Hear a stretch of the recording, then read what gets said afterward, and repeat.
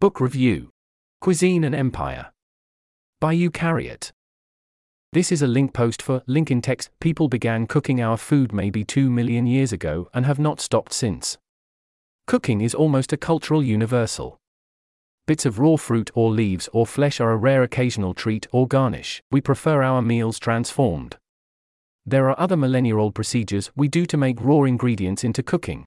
Separating parts, drying, soaking, slicing, grinding, freezing, fermenting.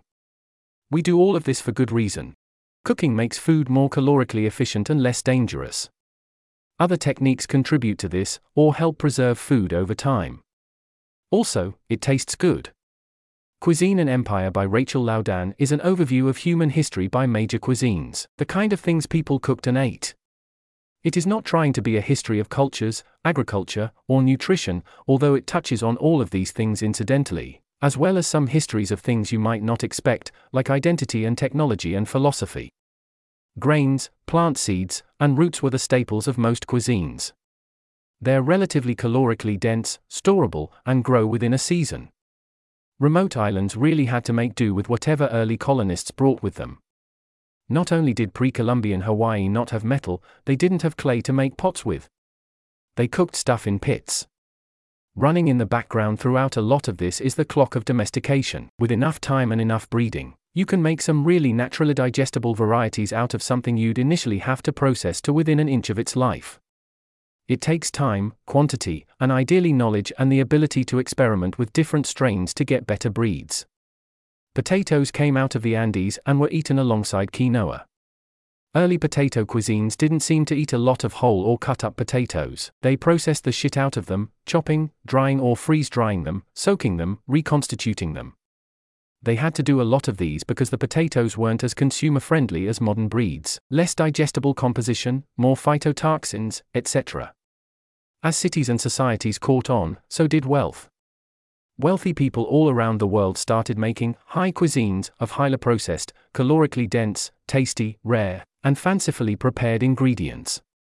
Meat and oil and sweeteners and spices and alcohol and sauces.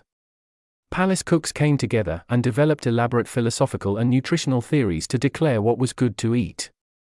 Things people now universally like to eat: salt, fat, sugar, starch, sauces, finely ground or processed things, a variety of flavors, textures, options, etc. Meat, drugs, alcohol, stimulants, chocolate, caffeine, tea, etc. Things they believe are healthy. Things they believe are high class. Pure or uncontaminated things, both morally and from, like, lead. All people like these things, and low cuisines were not devoid of joy, but these properties showed up way more in high cuisines than low cuisines.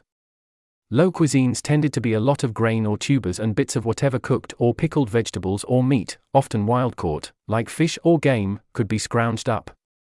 In the classic way that oppressive social structures become self-reinforcing, rich people generally thought that rich people were better off eating this kind of diet, carefully balanced, whereas it wasn't just necessary, it was good for the poor to eat meager, boring foods. They were physically built for that. Eating a wealthy diet would harm them. In lots of early civilizations, food and sacrifice of food was an important part of religion. Gods were attracted by offered meals or meat and good smells, and blessed harvests. There were gods of bread and corn and rice. One thing I appreciate about this book is that it doesn't just care about the intricate high cuisines, even if they were doing the most cooking, the most philosophizing about cooking, and the most record-keeping. Laudan does her best to pay at least as much attention to what the 90+% of regular people were eating all of the time. Here's a great passage on feasts in ancient Greece, at the Temple of Zeus in Olympia, at the start of each Olympic Games, roughly 400 BCE. Quote, "On the altar, ash from years of sacrifice, held together with water from the nearby river Alpheus, towered 20 feet into the air. One by one, 100 oxen, draped with garlands, raised especially for the event and without marks of the plough, were led to the altar. The priest washed his hands in clear water in special metal vessels, poured out libations of wine, and sprinkled the animals with cold water or with grain to make them shake their heads as if consenting to their death. The onlookers raised their right arms to the altar. Then the priest stunned the lead ox with a blow to the base to the neck, thrust in the knife, and let the blood spill into a bowl held by a second priest. The killing would have gone on all day, even if each act took only 5 minutes. Assistants dragged each felled ox to one side to be skinned and butchered. For the assembled crowd, cooks began grilling strips of beef, boiling bones in cauldron, baking barley bannocks, and stacking up amphorae of wine. For the sacrifice, fat and leg and thigh bones rich in life-giving marrow were thrown on a fire of fragrant poplar branches, and the entrails were grilled. Symbolizing union, 2 or 3 priests bit together into each length of intestines. The bones whitened and crumbled. The fragrant smoke rose to the god. End quote. Ancient Greek farmers had thin soil and couldn't do much in the way of deliberate irrigation, so their food supply was more unpredictable than other places. Quote. Country people kept a 3-year supply of grain to protect against harvest failure and a 4-year supply of oil. End quote. That's so much. That poor soil is also why the olive tree was relied on for oil instead of grains, which had better yields and took way less time to reach producing age. You could grow olive trees in places you couldn't farm grain. And now we all know and love the oil from this tree. A tree is a wild place to get oil from. Similar story for grapevines.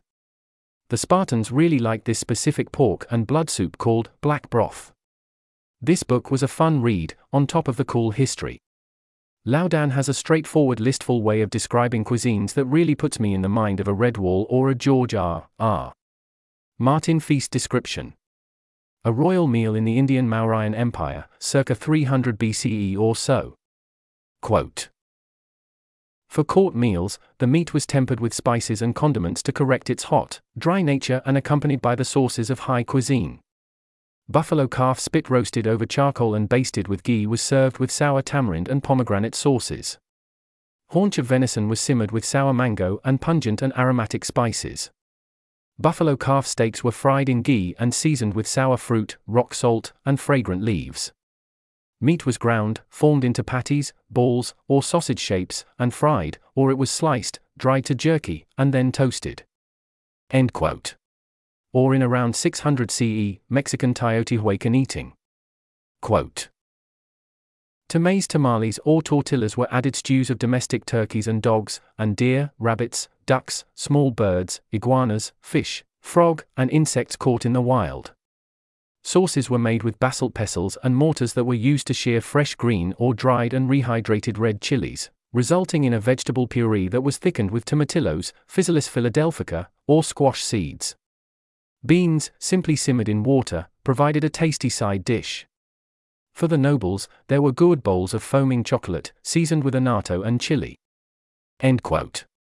I'm a vegetarian who has no palate for spice, and now all I can think about is eating dog stew made with sheared fresh green chilies and plain beans. Be careful about reading this book while broke on an airplane.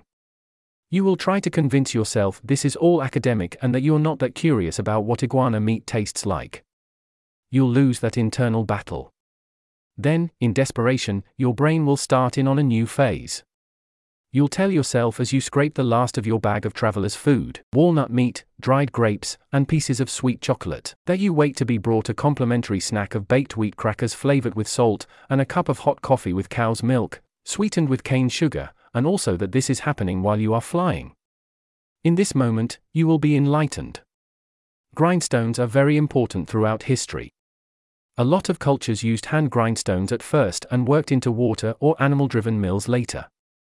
You grind grain to get flour, but you also grind things to get oil, spices, a different consistency of root, etc. You spent a lot of time grinding grain. There are a million kinds of hand grindstone. Some are still used today. When Roman soldiers marched around continents, they brought with them a relatively efficient rotary grindstone. They used mules to carry one 60-pound grindstone per 8 people. Every day, a soldier would grind for an hour and a half to feed the 8 people. The grain would be stolen from storehouses conquered along the way. Chapter 3 on Buddhist cuisines throughout Asia was especially great. Buddhism spread as sort of a reaction to the high sacrificial meat and grain cuisine of the time, a religious asceticism that really caught on. Ashoka spread it in India in 250 BCE, and slowly over centuries seeped into China. Buddhists did not kill animals, mostly, nor drink alcohol, and ate a lot of rice. White rice, sugar, and dairy spread through Asia. In both China and India, as the rich got into it, Buddhism became its own new high cuisine.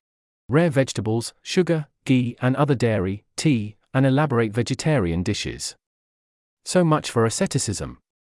There is an extensive history of East Asian tofu and gluten-based meat substitutes that largely came out of vegetarian Buddhist influence. A couple 1100s and 1200 CE Chinese cookbooks are purely vegetarian and have recipes for things like mock lung. You know, like a mock hamburger or mock chicken, but if you're missing the taste of lung. You might be interested in modern adaptations from Robban to Lino. Diets often go with religion. It's a classic way to divide culture, and also, food and philosophy and ideas about health have always gone hand in hand. Islamic empires spread cuisine over the Middle East. Christian empires brought their own food with them to other parts of the world. A lot of early cuisines in Europe, the Middle East, India, Asia, and Mesoamerica were based on correspondences between types of food and elements and metaphysical ideas. You would try to reach balance. In Europe in the 1500s, during the Enlightenment, these old incorrect ideas about nutrition were replaced with bold new incorrect ideas about nutrition. Instead of corresponding to 4 elements, food was actually made of 3 chemical elements: salt, oil, and vapor. The Dutch visionary Paracelsus, who thought chemistry could be based on the Bible and was a century later called a master at murdering folk with chemistry. Fermenting took on its own magic. Quote, Paracelsus suggested that ferment was spiritual, reinterpreting the links between the divine and bread in terms of his Protestant chemistry. When ferment combined with matter, massa in Latin, significantly also the word for bread dough, it multiplied. If this seems abstract, consider what happened in bread making. Bakers used a ferment or leaven, and kneaded it with flour and water. A few hours later, the risen dough was full of bubbles, or spirit. Ferment, close to the soul itself, turned lifeless stuff into vibrant, living bodies filled with spirit. The supreme example of ferment was Christ, described by the chemical physicians as fermentum, the food of the soul. End quote. Again, cannot stress enough that the details of this food cosmology still got most things wrong. But I think they weren't far off with this one. There was an article I had bookmarked years ago about the very early days of microbiology, and how many people interpreted this idea of tiny animalcules found in sexual fluid and sperm as literal demons. Does anyone know about this? I feel like these dovetail very nicely in a history of microbiological theology. Corn really caught on in the 1800s as a food for the poor in East and Central Africa, Italy, Japan, India, and China. I don't really know how this happened. I assume it grew better in some climates than native grains, like potatoes did in Europe. Corn cuisine in the Americas knew to treat the corn with lye to release more of its nutrients, kill toxins, and make it taste better. This is called nixtamalization. When corn spread to Eurasia, it was grown widely, but nixtamalization didn't make it over. The Eurasian eaters had to get those nutrients from elsewhere. They still ate corn, but it was a worse time. In Iceland, where no crops would grow, people would use dried fish called stockfish, and spread sheep butter on it and eat it instead of bread. Caloric efficiency was a fun recurring theme. See again, the slow adoption of the potato into Europe. Cuisine has never been about maximizing efficiency. Once bare survival is assured, people want to eat what they know and what has high status in their minds. I think this is a statement about the feedback cycles of individual people, for instance, subsistence farmers. Suppose you're a Polish peasant in 1700 and you struggle by year growing wheat and rye.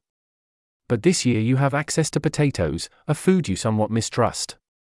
You might trust it enough to eat a cooked potato handed to you if you were starving, but when you make decisions about what to plant for a year, you will be reluctant to commit to you and your family to a diet of a possibly poisonous food, or to a failed crop. You don't know growing potatoes either. Even if it's looking like a dry year, especially if it's looking like a dry year. You know wheat and rye. You trust wheat and rye.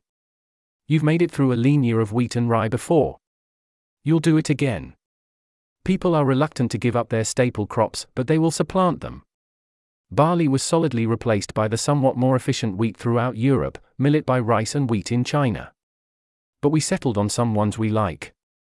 The staples that humans had picked out centuries before 1000 BCE still provide most of the world's human food calories. Only sugarcane, in the form of sugar, was to join them as a major food source.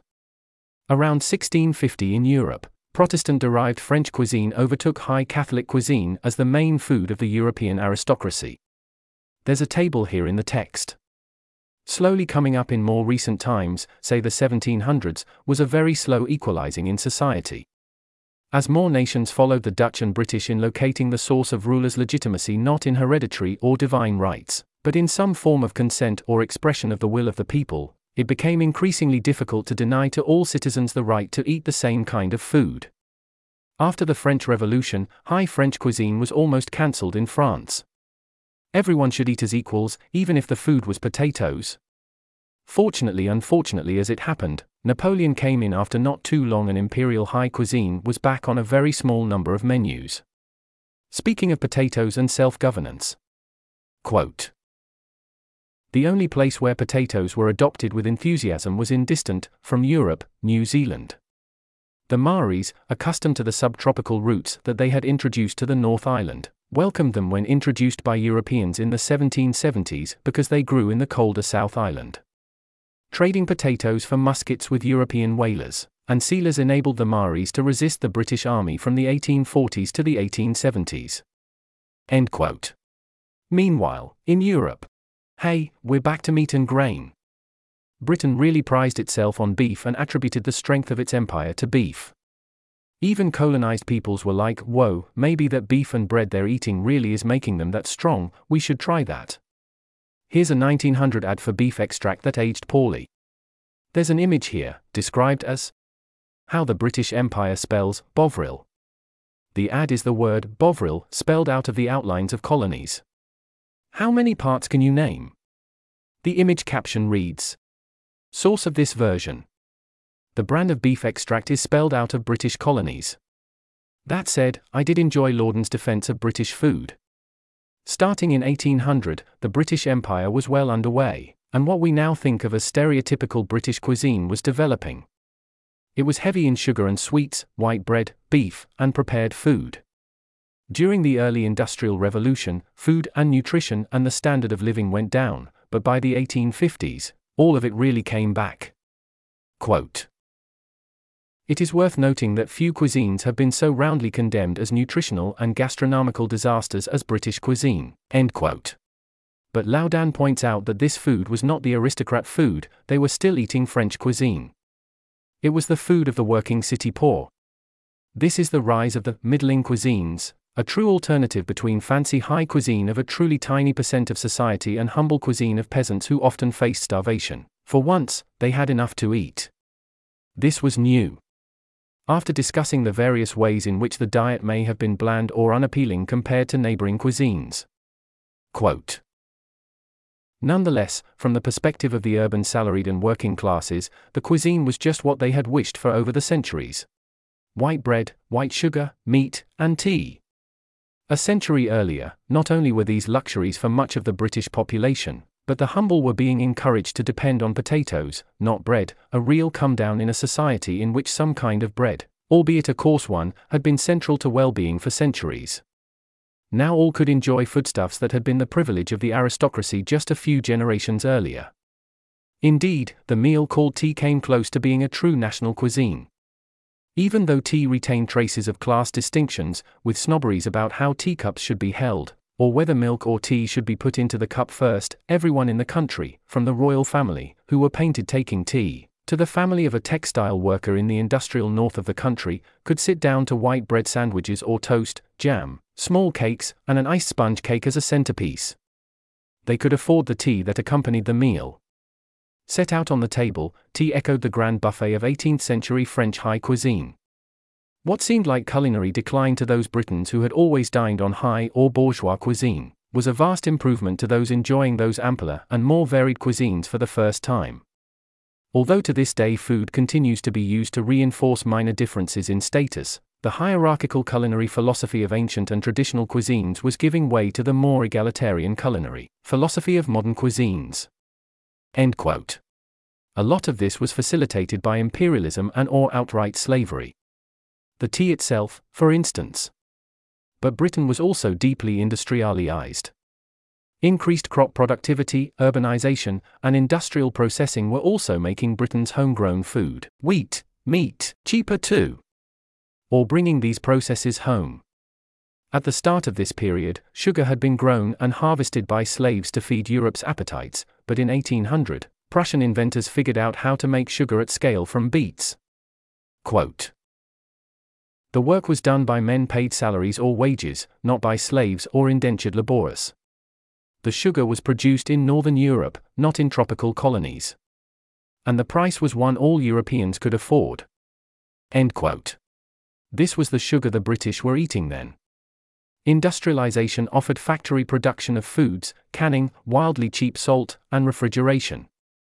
We're reaching the modern age, where the empires have shrunk and most people get enough calories and have access to industrially cheap food and the fruits of global trade. Laudan discusses at length the hamburger and instant ramen, wheat flour, fat, meat or meat flavor, low price, and convenience. New theories of nutrition developed and we definitely got them right this time. The empires break up and worldwide leaders take pride in local cuisines, manufacturing a sense of identity through food if needed. Most people have the option of some dietary diversity and a middling cuisine. Go back to that list of things people like to eat. Most of us have that now. Nice. Nigeria is the biggest importer of Norwegian stockfish. It caught on as a relief food delivered during Nigeria's Biafran civil war. Here's a 1960s photo of a Nigerian guy posing in a Bergen stockfish warehouse. Wait, is this a book review? Book review. Great stuff. There's a lot of fascinating stuff not included in this summary. I wish it had more on Africa, but I did like all the stuff about Eurasia that was in there. I feel like there are a few cultures with really meat-heavy cuisines, like Sami or Inuit cuisine, that could have been at least touched on. But also those aren't like major cuisines and I can just learn about those on my own. Overall, I appreciated the unwavering sense of compassion and even-handedness, discussing cuisines and falsified theories of nutrition without casting judgment. Everyone's just trying to eat dinner. Rachel Laudan also has a blog. It looks really cool. There's an image here, described as Cuisine and Empire by Rachel Laudan. The book is Cuisine and Empire by Rachel Laudan, 2012, hat tip my friend A for the recommendation. This article was narrated by Type 3 Audio for Less Wrong. It was first published on January 21, 2024. To report an issue or give feedback on this narration, go to t3a.is.